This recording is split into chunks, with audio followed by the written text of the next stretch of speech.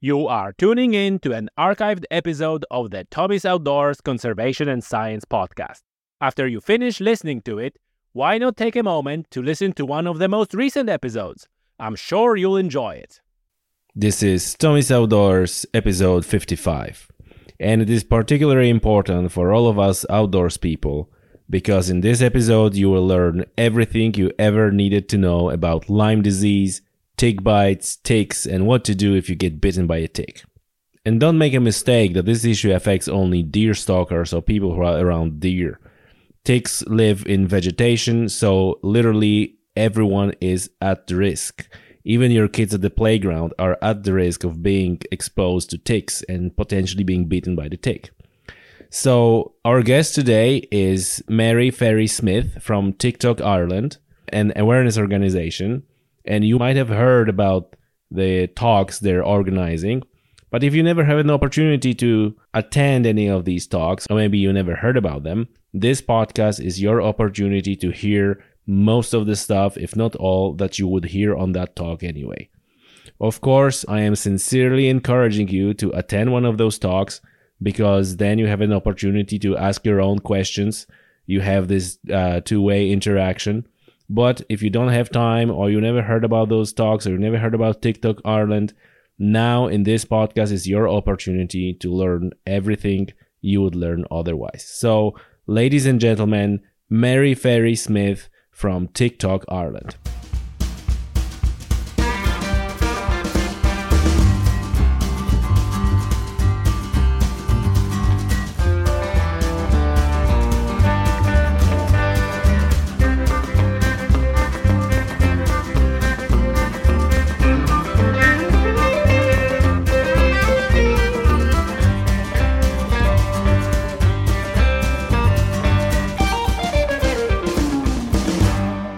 Mary, welcome to the show. Thank you, Tommy. Thank you for having us. Yes, thank you for accepting invitation. And so we're going to talk here about very important subject for outdoors people, outdoor community, that's really related to safety. And that's Lyme disease and ticks and all that. But before we get into the really, thick stuff, you're a member, or maybe you're a founding member of TikTok Ireland. No, Jenny O'D is a founding member. Mm-hmm. I came on board as soon as it was set up in 2009. Yes. We are an awareness group, just celebrated our 10th birthday. And it was set up by patients for patients. Right. So we do not get any funding from anyone. Yeah. We're just an awareness group, patients helping patients. Yes. So we need to roll back a little bit. So the organization is called TikTok Ireland. Yes, TikTok Ireland. TikTok, that's the organization you just spoke about. And it's awareness and support for Lyme disease in Ireland. Awareness and support for Lyme disease in Ireland. How it came to be? What was the idea? How it started? How it started was that there was no awareness and there was no help for patients in Ireland. People were getting some help through the USA websites and through a UK website. So a group of people who met on a UK website. There would have been no Facebook at the time, so it was actually emails. What year are we talking? We're talking about patients from around 2000. Around 2000. Or 2000 upwards. Wow. So a group of patients that all kind of came together through the UK website. They decided, they were living in Ireland, so they decided to start an awareness group in Ireland. So they started the group. Our 10th birthday was last February. So they started the group last February with with just a website at the time and built on information and stuff. And then a Facebook started, a Facebook group. We have an information Facebook, which general information goes on. We have a patients forum with 3,100 people, patients in Ireland, people that are investigating Lyme disease, people who are newly bitten, and then we would have the like of stalkers, hunters, cyclists, runners, and people that would have been bitten and want more information. Sounds perfectly like all the listeners to this podcast: cyclists, stalkers, people who are hiking, runners, everybody who is outdoors. Everybody that is outdoors, and I mean the general public as well, and families. How was the need identified for TikTok Ireland? Because, you know, one might think that, okay, it's a sort of a disease or sickness, right? We have a medical personnel and we have a hospitals, and why we need awareness group. But we know that this is not that. So was it identified? Was that group created by identifying the need of, okay, really there is no knowledge out there even amongst the medical personnel? It was identified that there was no help, very little knowledge in Ireland in medical profession, little or no media never picked up on it. In the early days, it was very, very difficult to get a media piece put in to any paper or magazine or anything. And as awareness got out there, and reporters and people like yourself got to know about Lyme disease, it has a lot more awareness, and which is good because people, we're catching people now at bite stage or tick embedded stage. They know to go to their doctor. They know, you know, first protocol is usually the pharmacy, and the pharmacy are well up. Every May we do an awareness for the whole month of May. We go in physically to the pharmacists. We talk to them. We talk to GPs, libraries. We give awareness talks. We try to have a conference where we bring people from Europe and America and leading specialists and doctors and laboratories over. And last May we had a conference 2019 to celebrate the 10th anniversary in Tullamore Court in Tullamore in County Offaly. Centre of Ireland, so people, it was easy to get to, easy train, easy bus, easy to get to, plenty of parking, and a large hotel. Everybody that has ever come to speak or conferences from outside of Ireland or USA, all of the doctors and laboratories have all come and paid their own expenses. We don't have any funds. Yes, that's unfortunate.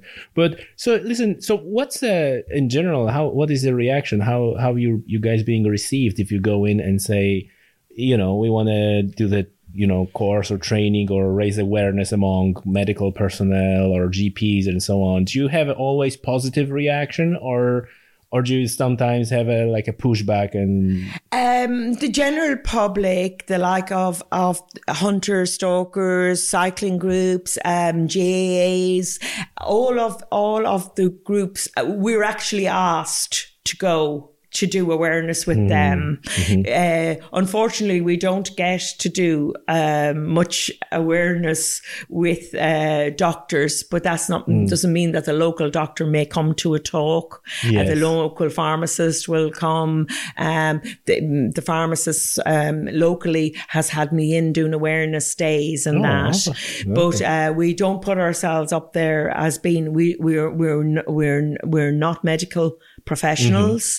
So while we help people, we would not tell the medical personnel how to do their job as such. But is it not the problem? Is it not a part of the problem that really the medical personnel sometimes they don't know how to do their job when it comes to Lyme disease, when it comes to tick bites? Unfortunately, Lyme disease, medical personnel and infectious disease doctors think that Lyme disease is very hard to catch and very easy to treat. It's the opposite, really. Wow. Ticks are, I'm just shocked what you just said. Yeah, Really? Ticks are everywhere in the countryside. Now, not every tick would carry Lyme disease, the Borrelia, that we call Lyme disease. But the last big studies that was done was in 1990 with Professor Gray in UCD in Dublin. And at that time, he was only looking for Borrelia in the ticks. He wasn't looking for any co-infections that we now know that ticks also carry. And he was very clever about how he collected his ticks. He got the IFA on board, and they collected in all of their areas around Ireland, sent them back to Professor Gray, and Professor Gray did a study. Unfortunately, there's been one or two very small studies done since, but nothing to significance that gives us what our ticks are carrying. And we only know that from people that are treated or have tests done in Germany, or send ticks to send ticks to Germany when they take them off themselves to see what they are carrying. So it's those labs that report back to us, and we do know that our ticks don't only carry Borrelia that we call Lyme disease, but also carry a host of co-infections that can be as difficult to treat, if not more difficult, than the Lyme disease. Yes. So now let's set one thing clear, because there's a lot of confusion around what Lyme disease is. Yeah. And I'm speaking from my knowledge and things that some people say that Lyme disease is really like a bucket term that describes the whole host of things that might happen to you as a result of tick bite. Now, what I'm getting from you is that that's not correct, that the Lyme disease is a very specific thing, but there is then a whole host of other things that might happen to you. And this is what you're calling co-infections. Is that correct? Yes. I mean, Lyme disease is a bacterial infection, and there would be co-infections that are also bacterial. Different people get different symptoms. Lyme disease is known as the great imitator. It mimics a lot of other diseases. And this is one of the reasons why it can be so, if you don't know you've been bitten or haven't taken a tick out of yourself, it's quite difficult when you start having an array of symptoms, and you know your first protocol is your GP. It's quite difficult to ascertain why. It's important to be aware of the symptoms, ongoing symptoms, and there's 3 stages really to Lyme disease. Yeah. I always say that the people that take a tick out of themselves are lucky people. And I get at my awareness talk, and I just say, well, if you become ill, you have a starting point. The biggest problem with us, my husband got very ill in 2006. He never took a tick out of himself, or he never had the known kind of bullseye rash that people get in the very early days. And it's not always showing up, that bullseye and it doesn't. rash. It shows up in our studies that we have done.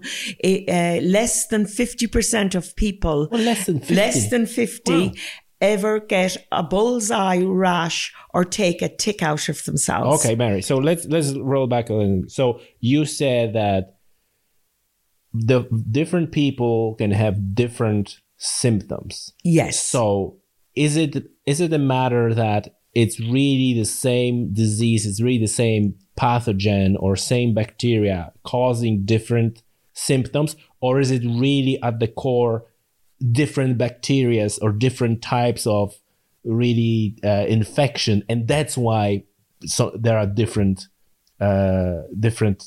symptoms?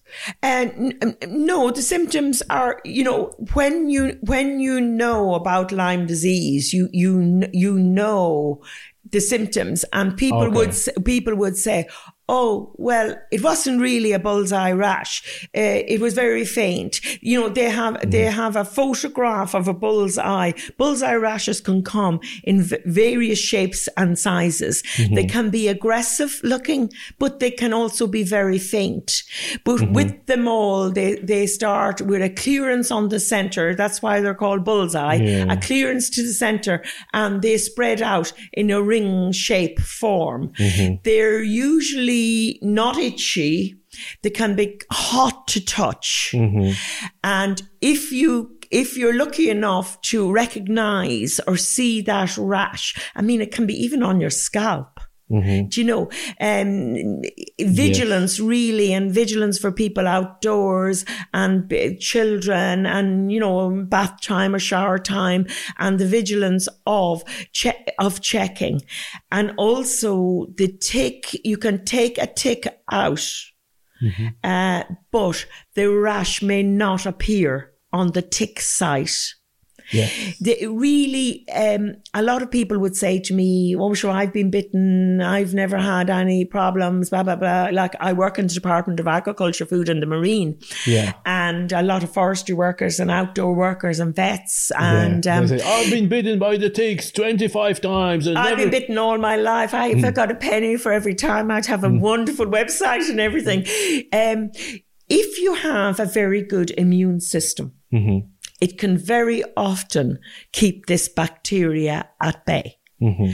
But unfortunately, we don't know how good or how bad our immune systems is mm-hmm. until something like this comes into play. Yes. Your immune system goes down and the bacteria can take hold. Okay. So what you're saying is that set of bacteria and all that, it can actually stays in your body. Yes. And the moment something happened to you, you get the flu or whatever else, your immune system is more busy doing its job, and that moment you're getting the... Yes. With a lot of people that report back to us, funnily enough, very fit people like runners and cyclists and that mm-hmm. seem to get sick very quickly. I know why. What was explained to me was that because they're always getting little tears and their immune system is used to dealing with their everyday, running or the stresses. But then their immune system see a foreign body and does not know how to deal with it. Where the ordinary person's immune system, it can be slower they can be slower to get symptoms and slower to get sick, and a kind of at bite stage. I think it's important that they know that there can be a rash or some type of rash, not necessarily a bullseye rash, but some type of rash. Over 90% of people will get fatigued. Yes. They will feel very, very fatigued. And it's not like I go to bed and sleep 9 hours and I'll wake up as fresh in the morning like we do after a day's work. They would go to bed as fatigued and tired and feeling unwell. They would go to bed and they would get up the next morning feeling exactly the same way. I heard that a lot of so-called chronic tiredness, chronic fatigue, chronic fatigue syndrome. It's actually in many cases it's an undiagnosed Lyme disease. Yes. Okay, so before let's hold that thought. I want to come back for a second to runners and cyclists and why they're. I have a different explanation to that. Okay. I think I know that especially when you're cycling and you 6 hours, 8 hours, I don't know, you're putting a lot of effort. Your immune system is actually very much weakened. Okay. It's because you are so tired. Mm-hmm. And it's even cycling coaches will tell you, you are very, after hard workout in a gym, on running, cycling, after hard workout, beware not to be around people who are not a little bit sick. Take a shower as quick as possible and rest, because that's the moment where your immune system is actually very weak, because it's fighting inflammation out of all the muscle tears. Yeah. And in fact, those fit people, they're fit, but they're very often very tired. They're doing hard workouts. And that's the moment where the immune system is very, very weak. Yeah. If they get bitten during their workout, there you go. Or during their run. Yeah, we had a Wicklow girl that got bitten, very, very fit girl. And we've had cyclists as well that got bitten. And like the girl in Wicklow got bitten and wasn't able to actually finish her run. Wow. Yeah. So and went on got to her so quickly. Yes, it hit her so quickly. And she went on she did get a rash of types, not exactly a bullseye, and her doctor didn't recognize it. And she didn't get treatment for quite a while, a few months. And then she got treatment, but it was a long road to recovery. Mm-hmm. So I suppose the most important thing to know is, and for people out there and hunters and, general people, their kids in parks, mm-hmm. We've Cool Park out the road from us here in the Burren. People have been bitten and have contracted Lyme disease. Another thing very important is your animals, your dogs and your cats. Yes. So many people report. We've had 2 this week that know they have been bitten from ticks that have crawled off the dogs and onto them. Really? We're allowing our dogs and cats outside. In many cases, they're not treated. They're coming in, they're jumping on your couch, they're jumping on your bed, they're getting into the car, and ticks will crawl off them. And ticks are opportunists. Mm-hmm. They can go for months without food mm-hmm. when their food is a blood feed. Yes. They will feed off anything with blood going through its veins. Mm-hmm. They don't care where they get their blood feed. So it can be it can be any animal, it can be wild animals. Yeah. It can, and at nymph stage, they would be very dangerous. Yeah. Nymph stage is a baby stage. So is the animals getting Lyme disease, like dogs and cats, or they kind of... Yes. They do this. Dogs and cats get Lyme disease, as does horses. Vets know more really about Lyme disease than the medical community know.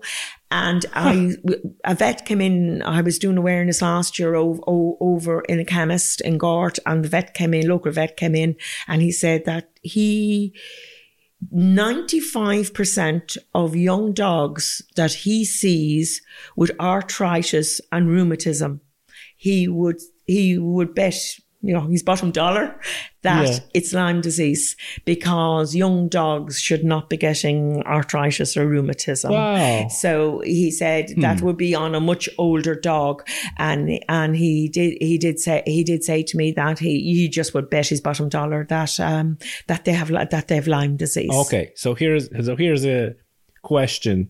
I don't know if you know the answer to that question, but let's say that the deer has a Lyme disease. Obviously, deer has, Deer seem to be vectors and carry it. But does the deer get sick? It doesn't seem to be getting sick. And this because my next question was, is the meat of that deer safe for consumption? but if they're not getting sick, I guess deer, ground mice, birds, small animals, hares, rabbits, running around. Mm-hmm. They all pick up ticks, hedgehogs. Actually, a scientist friend of mine said that ticks and lice actually regulate the blood pressure on a hedgehog. Oh my word. So they have their reasons for feeding. Yes. And he found out when he was in college through that they cleaned off a hedgehog that they were examining, and the hedgehog was dead the next morning. The blood pressure had gone sky high and the hedgehog was dead. So these lice and ticks and stuff in the animal world or in the wild, they have a reason to be there. Wow. That's extremely interesting. So they're kind of in a symbiosis, sort of. Yes. But oh wow, that's interesting. Okay, so let's go back, because where we stopped at the you were describing the symptoms that people can have a. Yes. There's so many things to cover. So let's cover the symptoms, like what to look for.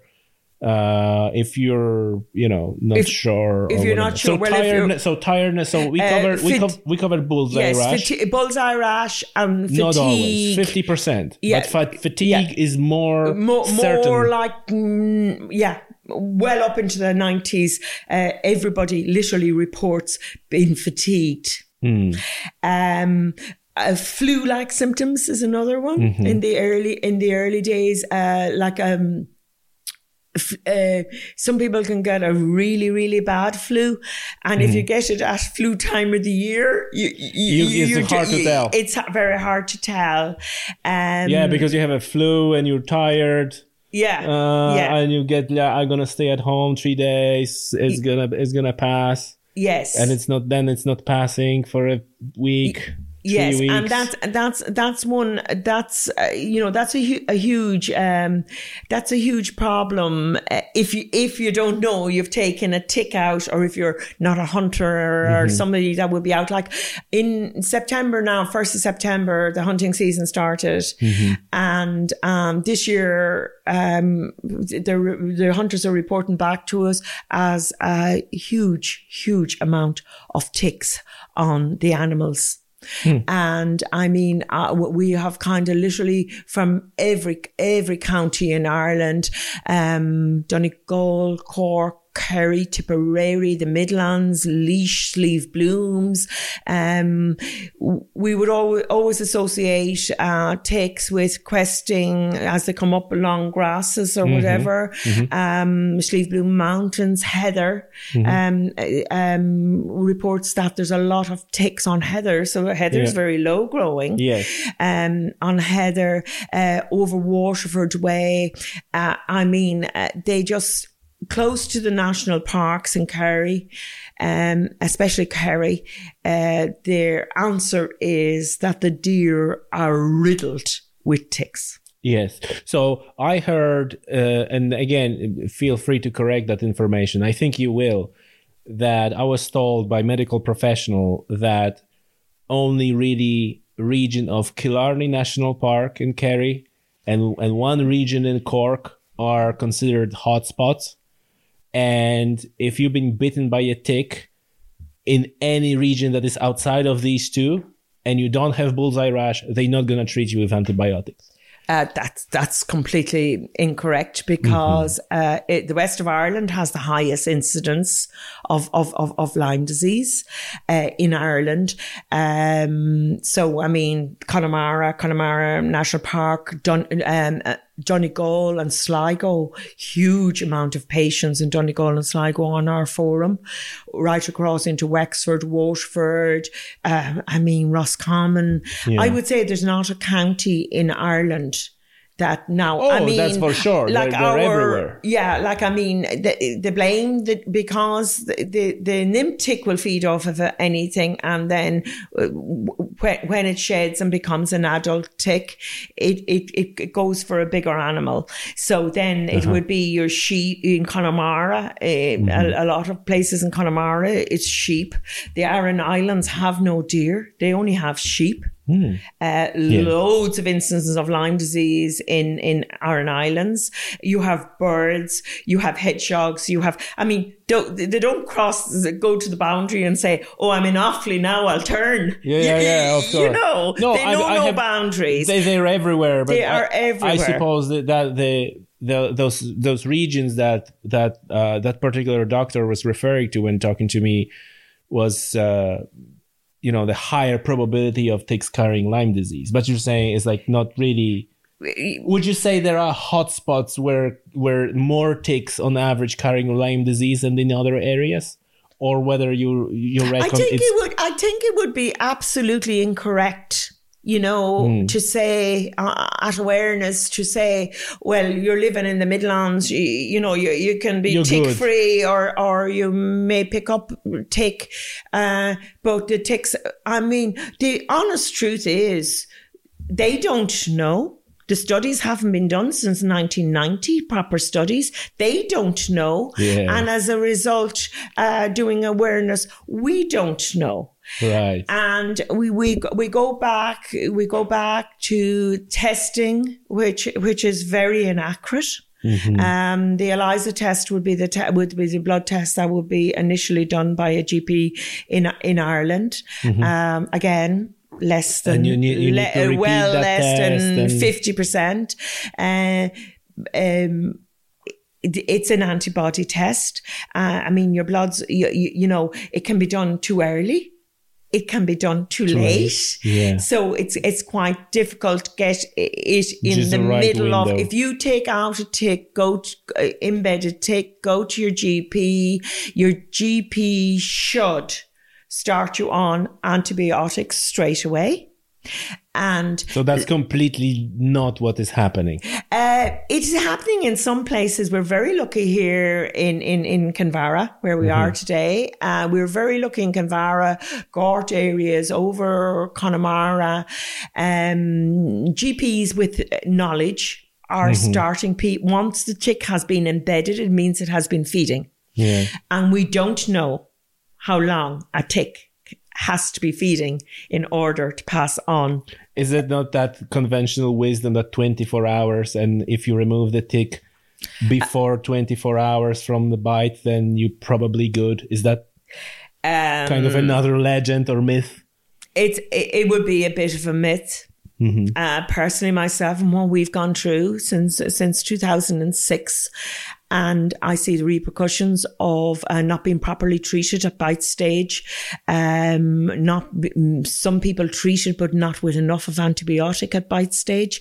And when you go, that the Lyme will go into your system, and it will become chronic. Right. Okay, Mary, sorry, I need to come back a little bit because I want to close off one thing. Let's close off on all the symptoms. So yes. We said about bullseye rash, which not always happens, tiredness, flu-like symptoms. Are we done with symptoms? No, we're not. Okay, so what are the symptoms? Just so we close off that piece. Yes, we'll close off that.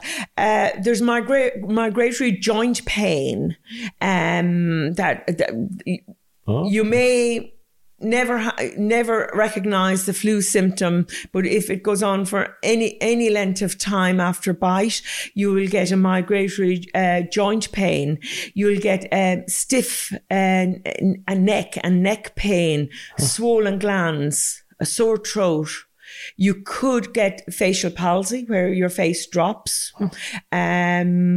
You will get bladder infections, and I mean, you'll go from, if nothing is done there, you'll go into a stage 3 where you'll have tingling in your body, you'll have numbness, you'll have nerve pain, you'll have brain fog, you'll have disturbed sleep patterns, people get panic attacks, muscle weakness, tissue damage, chronic arthritis.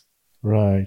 Can all go from days to weeks to months to years after a bite, all depending on your immune system. Right.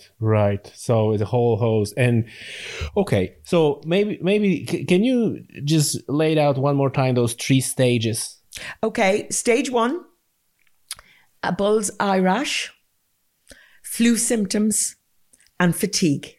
Okay, so these are fatigue is probably the biggest one. Yes, and fatigue. Not as I said, you don't go to bed tired and wake up refreshed. You're not refreshed at all. Mm-hmm. A young girl once said to me, for those who drink, if you've a bad hangover, if you can think of 24 hours a day with a bad hangover. That's how she you know, said that's what the fatigue was like for her. It didn't matter when she slept. It didn't matter if she slept. She was as bad in the morning, fatigue-wise, as she was in the evening. So fatigue is one of the huge, and of course, you know, this is one of the problems where after a while you're misdiagnosed with chronic fatigue, and no one knows where chronic fatigue are coming from. So we would always say that anyone that has fibromyalgia, pain, chronic pain, or chronic fatigue, that they should certainly rule out Lyme disease and co-infections. Yes. So okay. So that's the first stage. Yes. And so now, how long before the second stage? Can happen very quickly. Okay. May not happen quickly. It's again depends on the immune system, on the person and their immune system. The migratory pain, stiff neck, sore throat can come literally straight away. Okay. With your fatigue, and you go into the flu symptoms, and then you're gone into your sore throat, neck pain, and that. Bell's palsy will come. Well, we had a runner and Bell's palsy. He was bitten, and he was only just 3 weeks. When he got Bell's palsy. So, but on average, second stage would be in a matter of weeks. It could be yes, it could be weeks, it could be months. It's really difficult. Wow. People can go on with a sluggish immune system, with their tiredness and their fatigue, and then they start with their joint pains, and they've nondescript. They're not feeling well, but it's nondescript, and they can't really push. If they haven't taken a tick out, they can't put the finger on it. And I mean, their doctors find it difficult to put the fingers. I'd always say, if you work outside, play outside, run, swim, do anything, when you come to a doctor with any kind of symptoms like that, just get them to do the test and try and rule out Lyme disease. You will go on the stage 3 is neurological. It's what happened to my husband. He lost the power of his arm and leg. He was hospitalized for almost 7 weeks. Wow. Still didn't know, because he had never taken a tick out. Still didn't know. The ELISA test was sent away every second day for about 7 days before they got a reactive back. One of those reasons was because he had a lot of inflammation. They put him on antibiotics straight away, and they also put him on steroids. And you're better off having your blood tests done, not on anything. And then the blood test is the ELISA that's done in Ireland. People would say it's not worth the paper's written on. And if you get a reactive there, you go to have the Western blot done in Portlandowns in the UK. We often ask, and we ask a lot of people, or a lot of medics, why not scrap ELISA test altogether and go straight for Western blot? It's budgets and money. Have you heard about this TTL or the TLL test? That's the one done in Germany. There's quite a lot of tests being Which done. Which supposed to be like the gold standard of Lyme disease tests. And then there was a research came out that said like, well, actually those results are also kind of not the right. I actually don't know an awful lot about the German testing. I know that people do get tested in Germany, and they do come back. The majority of people with those kind of symptoms do come back with a positive Lyme, the Borrelia, or some co-infections. But I mean, getting treated is very difficult. Our medical community don't believe in the German testing, our infectious disease doctors, and they will not accept, in many cases, the testing that's done in Germany. And we have only one doctor in Ireland, Dr. Jack Lambert from the Mater Hospital in Dublin, that will treat on German tests. And he also believes in chronic Lyme when it goes to... They don't believe in German tests, but they do believe in German cars. How does that work? I don't know. I've no idea. There's a lot of politics involved with infectious disease doctors in all over Europe now. That's the worst. That's the worst thing when the politics gets involved in something where politics should stay away. Look at, Ireland isn't alone. Mm-hmm. We have a lot. We are in contact with a Northern Ireland Lyme group. Mm-hmm. We're in contact with 2 or 3 very big UK groups. We're in contact with people France, all over Europe and America, and everybody has everybody has the same problems, and everybody will tell you, unless at late stage, unless you have money. Mm-hmm. To really throw at Lyme disease and to be treated, it's quite difficult to get treatment. Yeah. Of course, it's so easy to get your treatment at bite or embedded stage. Mm-hmm. You get the correct 21 days of doxycycline for adults, amoxicillin for children or pregnant ladies. Mm-hmm. And if you're having any symptoms after the 21 days, your GP will give you another 21 days, and this is the time to catch the bacteria. This is the time to eradicate the bacteria out of your body. Mm-hmm. And this is the time when you would hopefully never go on to have any other symptoms. Yeah. Okay. So if you've been bitten by the tick and you're not feeling quite good, you're not feeling like you used to, and you go to your GP and your GP gives you, aspirin and says like, sure, stay at home 3 days. What should you do? The NICE guidelines, NICE guidelines that came out from the UK. We have also our HSE, infectious disease section, has changed their website to 21 days at bite or embedded stage. Now, if you happen to have a rash, you have the bacteria. Right. The rash is a given.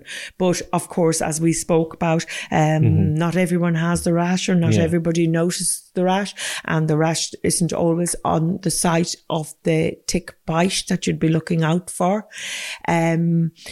So basically, I would say to people, you don't leave your doctor's surgery without your 21 days, or in the case of a child, it will be depending on their age and their weight. 21 days? What you 21 days doxycycline antibiotic. Oh, okay, 21 days doxycycline antibiotic, and in a child's case, it's 21 days, but it depends on the weight and the age of the child. Yeah. Okay. So now I'm gonna throw a different scenario at you. Someone been bitten by the tick and nothing happened. Remove the tick, move on, everything fine. Yes. Now is listening to this podcast. Yes. And says, oh, shoot. Does it mean that person was lucky? Does it mean that person, their immune system keeps it at bay? And what that person should do then? I say, okay, I've been bitten by the tick 3 months ago now, and I'm listening to this podcast and I'm start thinking about it. Well, if you have no symptoms, absolutely no symptoms, you never had the rash, you never had the flu or the fatigue or the stiff neck and migratory joint pains. If you've never had them, then you can make sure you monitor yourself and be aware. And if you know when you were bitten, just mark it on a calendar or whatever. Obviously, either the tick wasn't carrying anything, or your immune system was able to deal with it. And it can very often happen. You still have to take precautions going outdoors, because it's very often the second tick bite or the third tick bite that all hell can break loose. Yes, it's too much. Yes, then and for your immune hunters system. always say to us, in my husband's case, I'm convinced he got a second tick bite when we came out here to live. He was taking ivy off the trees, and I'm convinced he got a second tick bite. He had unexplained symptoms like fatigue and stuff from 2001 to 2006. He got a very bad flu in the June of 2006. We were just new to the house, so we just went down. He went down to the local doctor who wouldn't have any records or anything for him, and just took it to be the flu and gave him antibiotics. He returned to work 10 days after the antibiotics, and he was fairly okay, still not feeling very well into July. Toward the end of August, he started getting a lot of very sharp pains in his leg, pins and needles, not feeling well. And that was the start of our 6 times to casualty inside 3 weeks. And he went from the finished work on the end of August, went out sick on the end of August. And on the 5th of October, I wheeled him into the hospital in a wheelchair. And he spent 7 weeks there. He had lost the power in his arm and leg. He had stage 3 neuroborreliosis, they call it. He had the nerve pain, the temperature control. He problems with the bladder. Doesn't remember the first 4 or 5 days in hospital at all. Has no memory of it. Couldn't remember whether he had eaten or whether he drank anything. And actually, he became a case study in Galway. The neurologist came to us on the second, third day and said, would you think about a case study here? They still didn't know at that stage what was wrong. And I jumped at it straight away because I knew they would do everything. So his case study has been published. And he was a case study back in 2006. This case study has also helped a lot of people. I send it to people that are going to consultants, and other consultants reading the case studies and stuff. So through the years, it has helped people. Yeah, that's for sure. Okay, so we covered like what is Lyme disease, symptoms, what to do, treatment. You touched on treatment briefly. Is there anything else that we should say about treatment, or is it pretty treatment is vital at bite stage? And I mean, if you don't get treated at bite stage, you're gone on to the chronic stage where you're then going to neurologist, rheumatologist, infectious disease doctors. It's gone into your system, and it's then when people go to Germany for testing and start going on different routes. At that stage, they most probably have a fibromyalgia diagnosis, chronic fatigue diagnosis, and some kind of an arthritis or rheumatism diagnosis, and all because the very early stages were missed out on for one reason or another, or that they may have even gone. We've people that have gone to GPs and got 10 days doxycycline. Yeah, just didn't get enough. Okay. Yeah. Okay. Yeah. That's I think it was last year. I was not sure because I had those symptoms of tiredness. Maybe not that heavy tiredness, but I feel like tired and a little bit dizzy. And I thought to myself, I should check myself up. Yes. And it was absolutely like GPs was like, no, it's like, like dismissive. Yeah. I ended up doing those tests I made them in Poland, but they sent it to Germany. I ended up having genetic tests because that's another one when they actually looking for actual pieces of DNA of the pathogens or bacteria.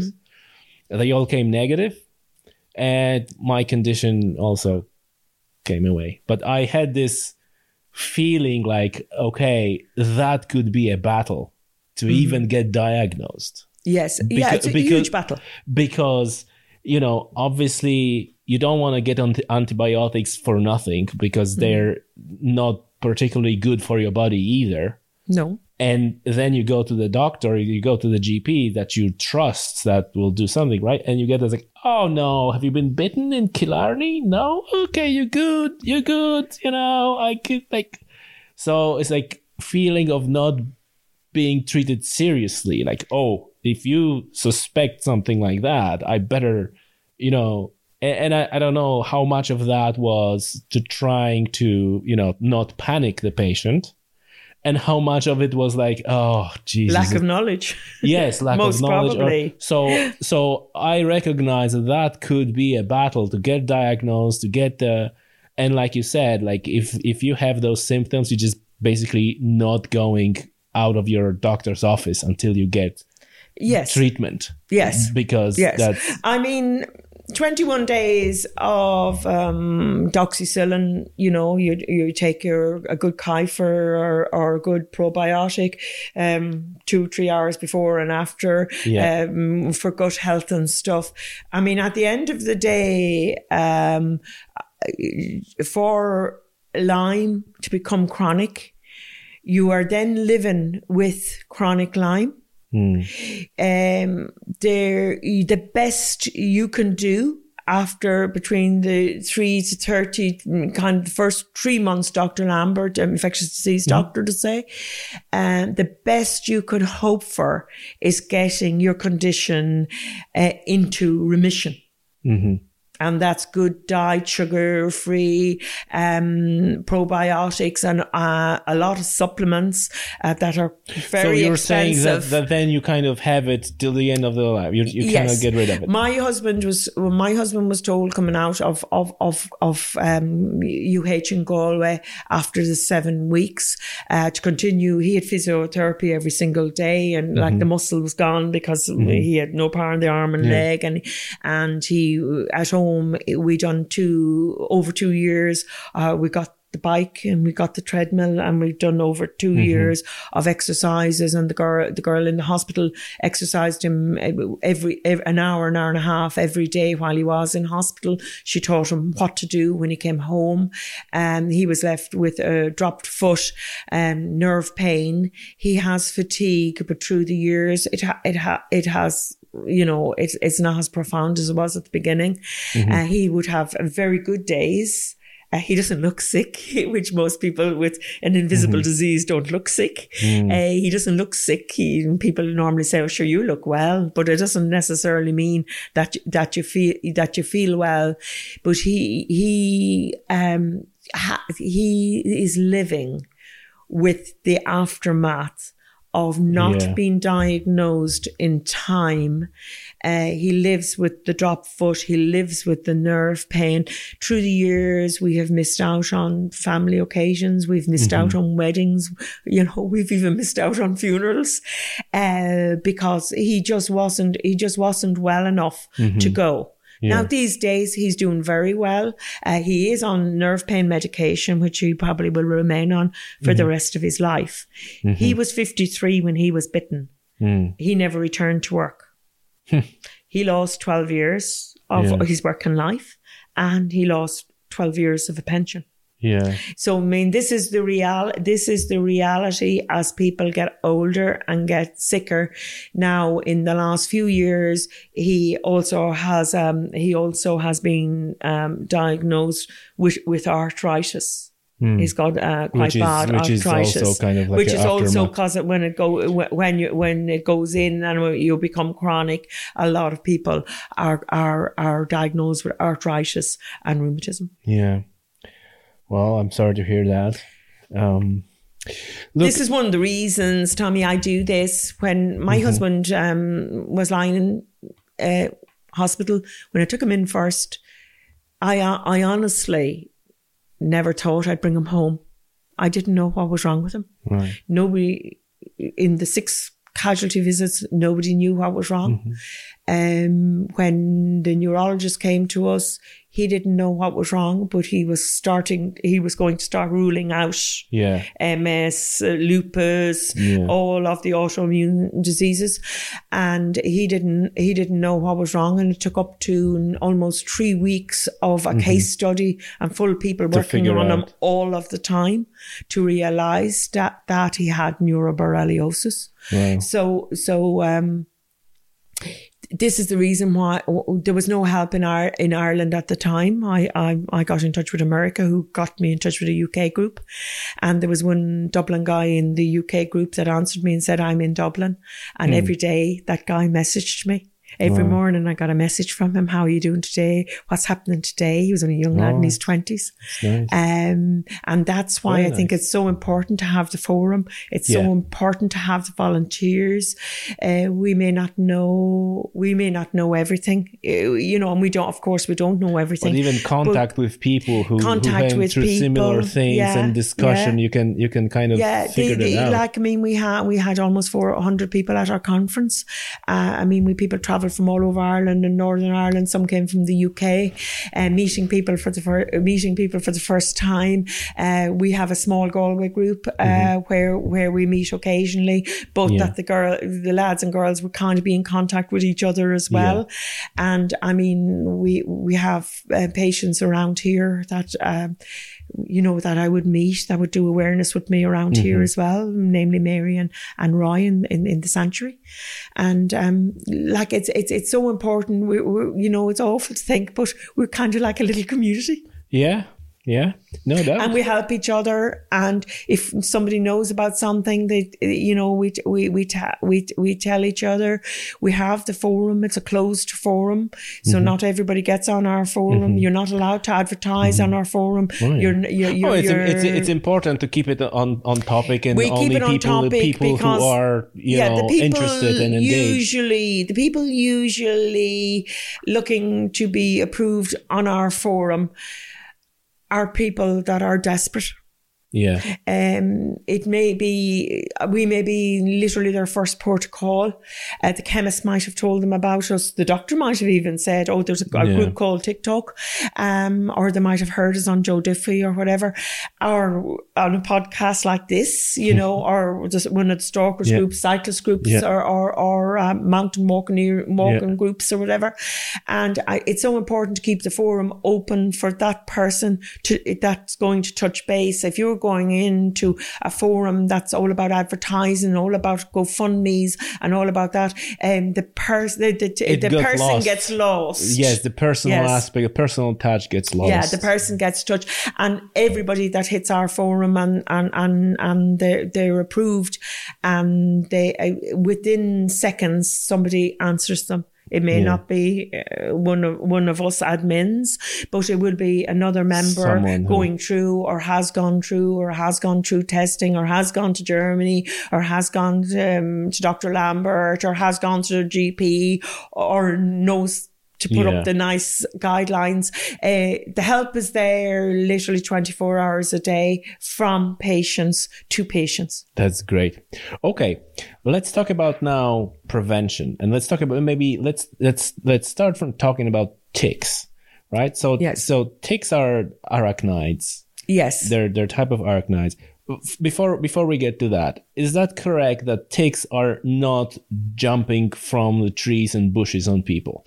Ticks, no. Ticks, and if you find a tick on your head or your neck, that's usually a tick that just crawled up from whichever. Yes. Whatever. Okay. Yes. Ticks crawl. And they crawl quite fast. They will crawl up your clothes. They will find a vein and find a nice warm spot. Warm and moist. They will latch on and they will start feeding. And they will put in their saliva glands is a little like anesthetic for the world. So you don't feel. So they will latch on, click in to the bob in their little anesthetic. Your blood will flow because if it doesn't, they can't get fed and fall off. Your blood will flow. Once they are latched on, they are feeding. If they're carrying a bacteria, it's straight into your bloodstream. Is it though? Because they're kind of sucking blood rather than. But the bacteria can be in their saliva, it can be in their glands. Okay. Because this is what I heard, that this is important to pull him out and not squeeze him, because if you kind of squeeze him or stress him, it kind of. You're increasing the probability. You're definitely increasing the possibility. You're increasing by, the old-fashioned put soap on it, put petroleum jelly on it, light it, with a match. What you need to do is you need to get the tick out with as little force as possible. There is tick tweezers. Yes. They're tick twisters. They're OTOMs, so they're very easy to remember. They're like a little fork type. You go in under and you twist in one direction. Tweezers that you get in a first aid kit will also very, very close to the skin. And pull straight up. Don't do clockwise or anti-clockwise Don't do already. Clockwise. If you're doing the twister, you go in one direction. With the little fork twister one. You go only in one direction. If you're going in two directions, you're going to leave the head in, and you're going to take the body out. If the tick is feeding on you through its back, there's two little holes, and that's what is breathing through. Okay. So if you put jelly, petroleum jelly, put oil, put soap, put anything on, you're actually smothering the tick. Yeah. And if you're being smothered, you become agitated. Yes. And that's when the contents of the tick's stomach will go into your bloodstream, which is definitely not something you want. And it's definitely not something you want. And I mean, those little tick twisters can be picked up for as little and as €5. And what do you think about those kind of suction things where you put like a little cup on your skin and you kind of have a pump? And it kind of supposed to suck the tick out. Have you seen? I haven't actually seen or come across them. Yeah. Like it's in theory in theory it sounds good, but I always have a reservation towards how it is actually, executed. The whole device works because it's just like the pressure is supposed to suck the tick. I haven't actually come across that, but I mean, people often use a thread. If they don't have tweezers, they'd often use a thread. Other people that would be camping and stuff would actually make a crack on a spoon, a plastic spoon, or a fork. Yeah. The prongs in between a plastic fork. Yeah. And they would go in. The most important thing is to get the tick out with as little.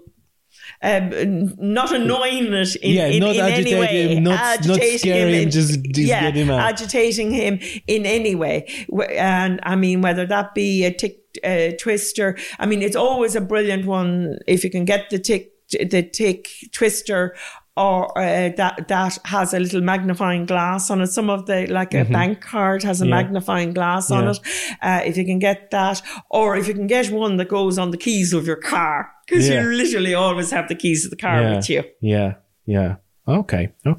So and disposal of ticks, we would say, if you want to have the tick tested, pop the tick into a Ziploc bag and straight into the freezer. You don't need to put anything on, or don't put anything on the tick. And that tick can be tested in Germany for the price of your GP. Okay. So you can send the tick to Germany, to Armine Labs in Germany is which most Irish people use. And you within sending it within a 3 day turnaround, you will have the results back of what that tick was carrying.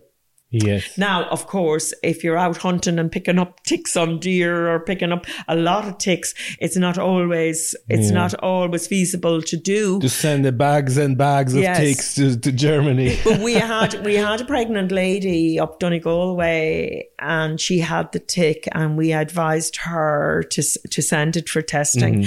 And luckily enough, the tick, she had 2 or 3 nights of worry, and she was heavily pregnant. But luckily enough that the tick was not carrying anything, and within 2 days she got that tick wasn't carrying anything. So that's important. What is the percentage of ticks that are carrying Lyme disease? As I said earlier, the only results we have are what Professor Gray done back in 1990. Okay. And at that stage, 28% of ticks were carrying the Borrelia, but he didn't check at that time for any co-infections or viruses or any other pathogens at that stage. He was only checking for Borrelia, and the Borrelia that we know, we know the Borrelia as Lyme disease. Okay, let's talk about prevention. So how one can, so obviously if you could break it down to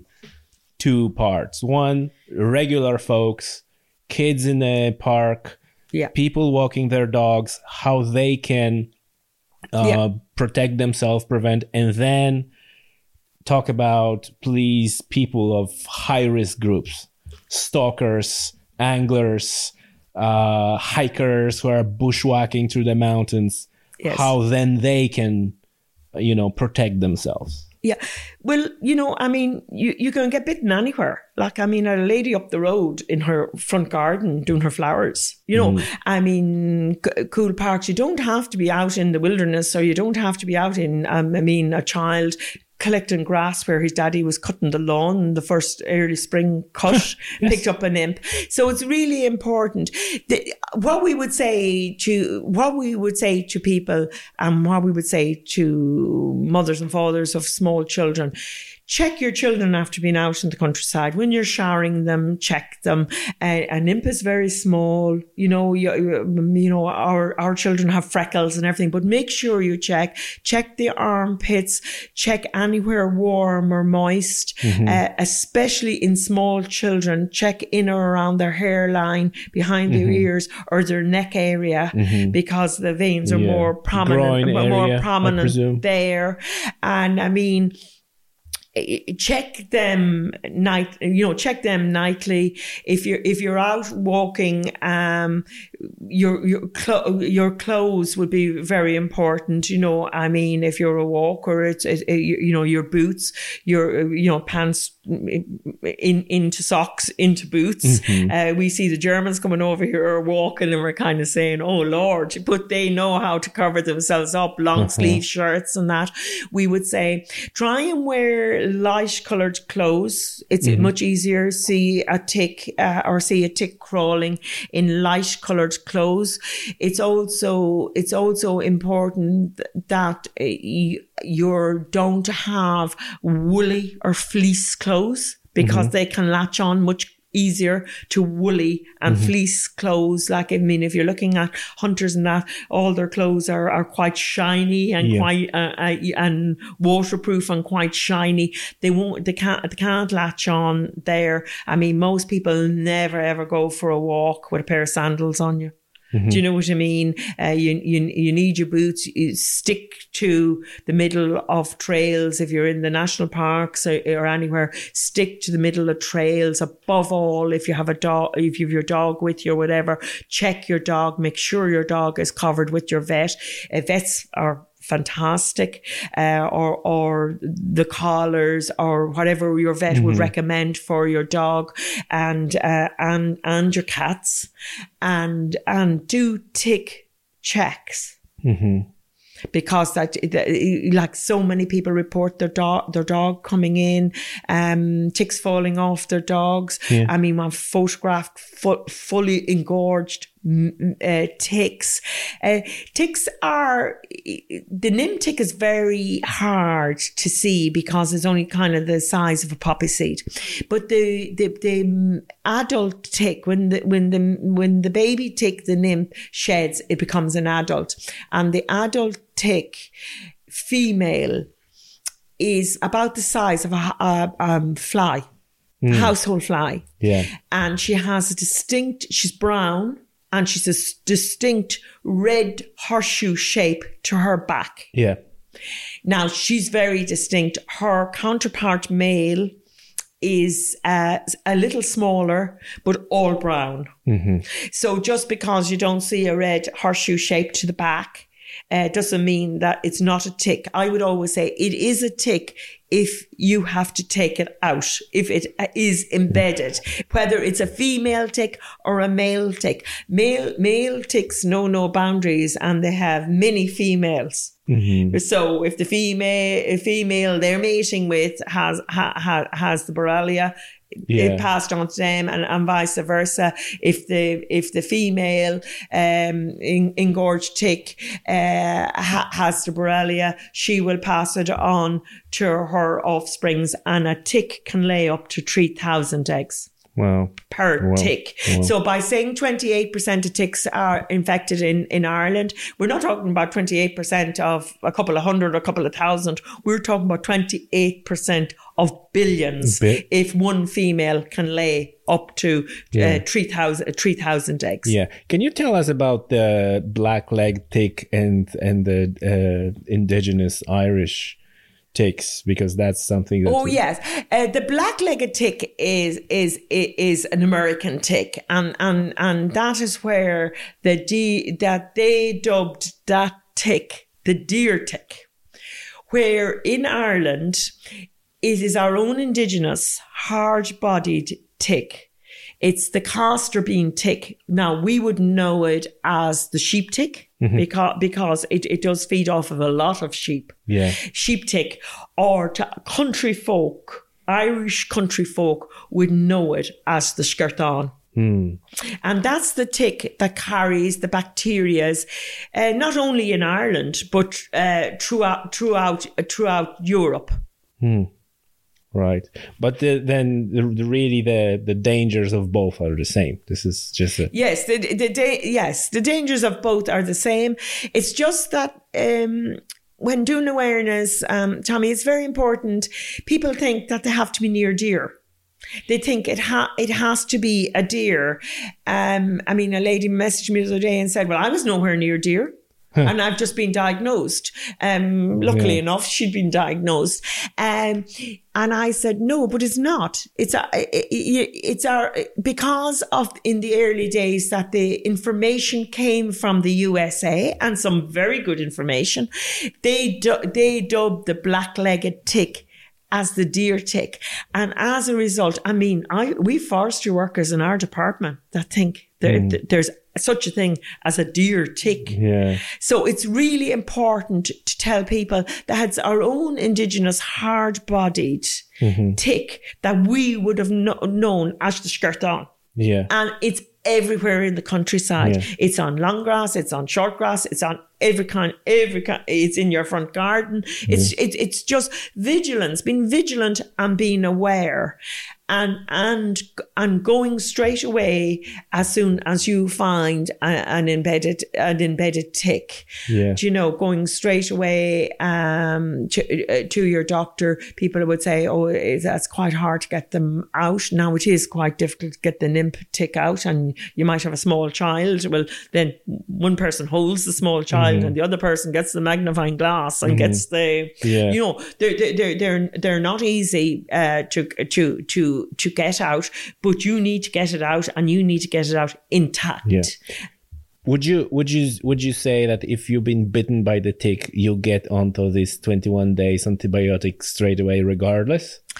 Or would you say like, well, I'm going to wait 3 days and see if I start developing any symptoms? Personally,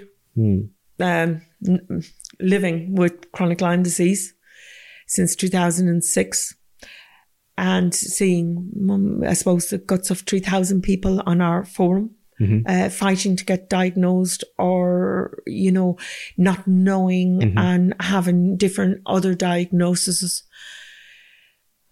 I would advise, and I mean, I really would think once the tick is embedded in all areas now are dangerous. There is no, that you would get the 21 days of amoxicillin or doxycycline. No doctor or consultant can say to you, well, the high risk area is Kerry or the high risk area is, to me, every area outside my front door, or if you have a dog or a cat inside your front door, is a high risk area. There has been no studies done. That's probably the most important. So those people that are that saying, "Oh, now we know," based from on what? based on what? It's not based on anything. Yeah. So if you have enough knowledge, turn around to your GP and say, "Well, look at where are you basing?" There has been no studies done in Ireland, no significant studies done in Ireland since 1990, and they were only looking for the Borrelia at that time. They were not looking for co-infections. Where are you? What are you basing this information that you're giving me? Yeah. But I find that until you're going through a lot of illness and a lot of sickness and stuff, we still in Ireland are very. We think. And our GPs are fantastic, most of them. We still think, well, the GP knows it. All I want is a handful of antibiotics. All I want to do is get better. I don't want to know apart from that. Yeah. It's the people that are kind of further down the line that have symptoms, have chronic pain, have chronic fatigue, are probably not, most of them not able to work, some of them only gone to work part-time. It's those people that question. Yeah. Okay, 2 more quick questions, Mary. What do you think, and have you heard about this covering your clothes with some sort of a chemical substances? Does that help? Is that any good? Because some of those substances are quite bad for people, and you need to do like treat your clothes in some place that is away from children and so on and so on. And then apparently it works for a number of weeks and so on. Is it? Yeah, a lot of people, they're repellents. And you would need at least a 30% DEET on them. People spray them on themselves and on their children, and other people will look for maybe the like of oils or anything that a tick detects you from your smell. So a lot of people would say, if you don't smell like yourself. So if you have oils on or tea tree oil on or some of those oils, especially for small children and stuff, if you have DEETs on, you obviously don't smell like yourself. So it does warrant off. Okay. Clothes wise, unless you're a hunter, you're a forestry worker, a fireman. That's my next question, because there are these clothes like a tick proof, like a rhino skin is one of them. And just by the way, the program is not sponsored by rhino skin. It's just the name that I remember. Yeah. Are they working? Now are they worth the money? There a lot of wildlife photographers. People like yourself that will be going out into areas. A lot of hunters and deer hunters come back with permethrin. And that's PERMETHRIN. This is something you spray on your clothes. But what you do is you take your clothes out that's what I'm saying. The clothesline. You pin them to the clothesline and you spray your clothes, or if you're going camping, you spray your camp. And they find permethrin very, very good for people in that work or play in the outdoors. You would come back in, you would shower in a very hot shower. I would always say to hunters and that, take your outdoor clothes off before you sit back into your car. Put them in the boot of your car if you've been out for the day, because they can be still crawling. They can crawl off your clothes onto the seats of your car. Your wife or children can bob into the car, and they can be bitten. And I would say the same to forestry workers or anyone with outdoor clothes, wildlife photographers or whatever. Just get into the habit of actually taking off the outdoor gear before you go back into your car. And of course, with hunters, that's so important to have their dogs covered and to also check their dogs on their return for ticks. Yes. And would you say that recently there is more cases of Lyme disease, or is it just because people are more aware? Or do you see like a trend? Because like this wasn't a thing, but because it wasn't a thing, it doesn't mean that it really wasn't a thing. People were not aware. So do you think that there's this like with changing climate and changing the biodiversity, there's more ticks and therefore we hear more and therefore we need more awareness? Or was it like always the same, only people never pay attention? I honestly think there's no more ticks than there always was. But I would say like our climate now and our winters are very, very mild. Yes. I mean, we've had people pull ticks off themselves or take ticks out in December. We've had people in January. And one time they used to say, well, tick season was from kind of March, April through to September. I mean, this September, it's sunny, it's mild, and our weather is 25 degrees. Yeah, our weather is very mild.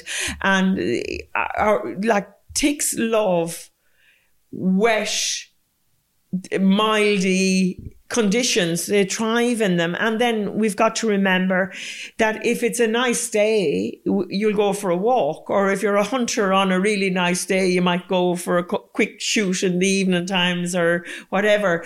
So there's an awful lot more people using the outdoors when the weather is mild or good. But there's people walking the burn in December, in January. So I would think that, I don't like when people say, oh, Lyme disease, oh yeah, that's trendy now. I mean, it is far from trendy. When you're living with the consequences of not being treated or not being aware or having a tick bite and living with symptoms for the rest of your life, I mean, there's nothing trendy about that, and there is a lot of awareness, and there's a lot of people becoming much more aware. There's a lot of people going to their doctors at bite stage. They go into their chemist. The chemist says, "Oh no, go to the GP." And the more aware our pharmacists and chemists are, and the more aware our GPs are to treat at bite stage and not let something become a problem. Stage 3 problem. Stage three problem. Yeah. Unfortunately, another point for you, Tommy. If you go to your GP, you have a rash or you take out an embedded tick, your GP does not have to do anything apart from decide to treat you, tell you to come back in 4 to 6 weeks, because she wouldn't take a blood test straight away anyway, because it's an antibody. So the antibodies would have to be, so by coming back, we often get people saying, well, she wouldn't even take a blood test for me. But it's not because she wouldn't take a blood test. It's the correct thing not to take a blood test for the 4 to 6 weeks. I mean, that's really a really, really important stage. And it's even if you have no symptoms or you think that the 21 days of doxycycline did do the trick for you, I would advise everybody to go back and have that blood test done. Even though it is still only 50% accurate, have it done, because down the road, if you have any, or if you get any other symptoms down the road, it's very easy to go back and say, well, look at maybe I need further treatment. And maybe, like we've had a lady this week that's had her second ELISA. First ELISA didn't show anything. She got another 21 days antibiotics because she was still having symptoms, and her second ELISA came back positive. So I think it's very important. I don't think it's trendy, and it's serious. It's very serious. And I mean, the most important thing is if we can catch it at bite stage through awareness, and if people are aware enough and look out for the symptoms or go directly to their GP, we're saving a lot of people from long-term illness. No doubt. Mary, before we wrap it up, there's a lot of people who are listening to this podcast right now, and they're scared. They're like, oh my God, I'm not going outdoors anymore. Okay. Can you offer some positive message? Is there a positive message saying, well, don't be scared going outdoors? Like, what's your, because you see what I'm saying? Like, we're talking about that, like for past hours, we're talking about how bad it is, how difficult it is to treat. And like, does it mean that when you're an outdoors person, you essentially should stop what you're doing if you care about it? Or should you just accept that you're in a high risk group? Like, what would you say to because it can be quite intimidating, right? I'm going fishing, I'm going hiking with my kids, I'm going all this, and now you're listening to Tommy's Outdoors podcast, and it's like, oh my God, I'm not coming out of home anymore again. What would you say to these people? I would say, don't stop doing what you love. And what gets you out and gets you out in fresh air and gets you out in the countryside. Just be aware. Check yourself for ticks. Check your children and have your dog and cat treated. Should you be bitten or take a tick out of yourself to just do, and we went through all the symptoms and stuff. Just knowledge is power. Yes. And I always say that at the end of any of my awareness talks. If you have knowledge, you have power. And those people now, the hunters and everything, they're really on board. Okay, they go to permitting and go for sprays, and the wildlife photographers, and people still go crawling around Kerry National Park, taking photographs of beautiful deer and everything. I would also say, don't hatch on to the fact that it's a deer. It can be any animal. Yeah. It can be migratory birds. It can be rabbits, hares, field mice or anything. And just to make sure that you check yourself and check your children on your return, and just kind of have health and safety in mind. And do what you love doing. There's thousands and millions of people doing this that never get bitten, never take a tick out, and are perfectly healthy. So we're just talking to the people, that making them aware of how really to stay healthy. Yes. And enjoy their sport. Thanks for that positive message. Mary, if people want to catch you on one of your awareness talks, or maybe get in touch on the forum, or where they should go, what they should do, we're all volunteers, as I said earlier, with no funding, but we have a website called ticktalkireland.org. We also have information forum on Facebook. If you just look in TikTok Ireland, you will get into us. We do because we're volunteers, we would advertise awareness talks when people invite us to do awareness. If and when we're doing the awareness. Our month of May would be the big month to look out for our awareness. We drop in leaflets, we drop in guidelines into vets, into chemists, into GPs. Just pick up a leaflet in your GPs or in your vets or in your pharmacy, and just be aware. Sure. Just be aware. And I mean, everybody is very welcome. If any groups want us to go and do an awareness talk or an awareness evening, we do our best to do that. Throughout of Ireland, a lot of people are sick and aren't able to do what I do or what Kathy or Kerry or Anne in Kilkenny or Nikki would do. A lot of people are sick, but we will always get somebody in the locality or somebody near enough to the people that are looking for us to come and do awareness. Perfect. Do you take in donations? Can people support you in any way? People usually support us in helping us to get the leaflets out there. Last year we had a group that ran a marathon for us in Cork. That we had helped a niece that ran a marathon for us in Cork. What will come into us on an awareness talk or whatever goes straight back out on printing leaflets and all of that. Yeah, but we're not a charity. Okay. We're not a registered charity. We are an awareness group. Okay. But can people kind of like donate on your website or anything we don't have a donate facility at the moment on our website.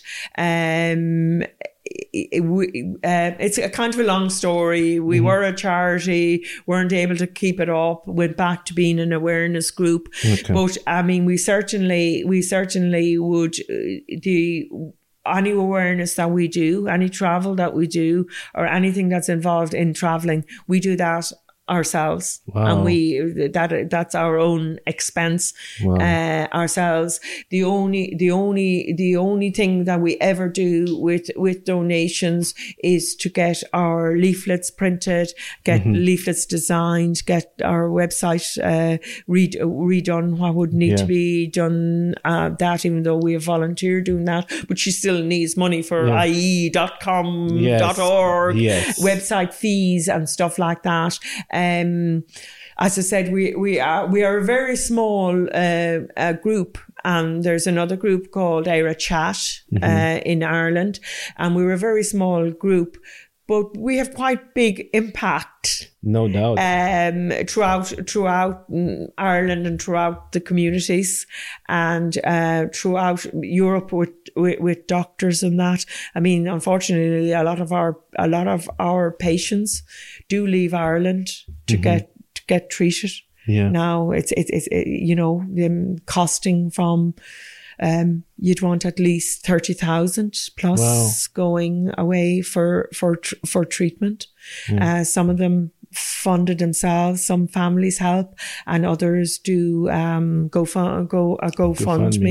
Sort of a crowdfunding thing. So with us, we would get very limited contributions in a year, and it goes back out on our leaflets and back out to our schools. I mean, we would do leaflets to all the libraries. We would try and do leaflets to all of the schools. Throughout Ireland. And I mean, that's a lot of leaflets. Yes, absolutely. And have bunches of leaflets in all of our pharmacies and GPs and stuff like that for people to pick up.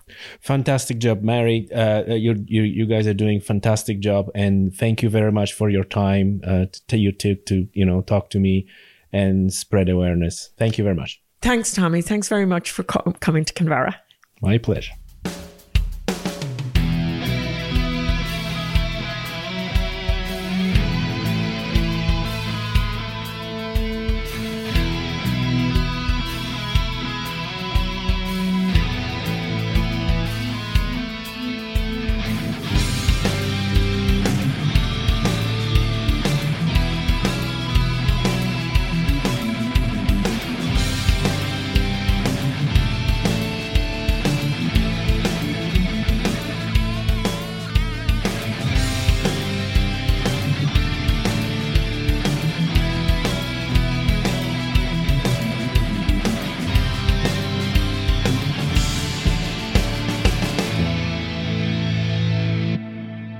You just listened to an archived episode of the Tommy's Outdoors Conservation and Science podcast. I invite you to take a moment and listen to one of the most recent episodes. I'm sure you'll enjoy it.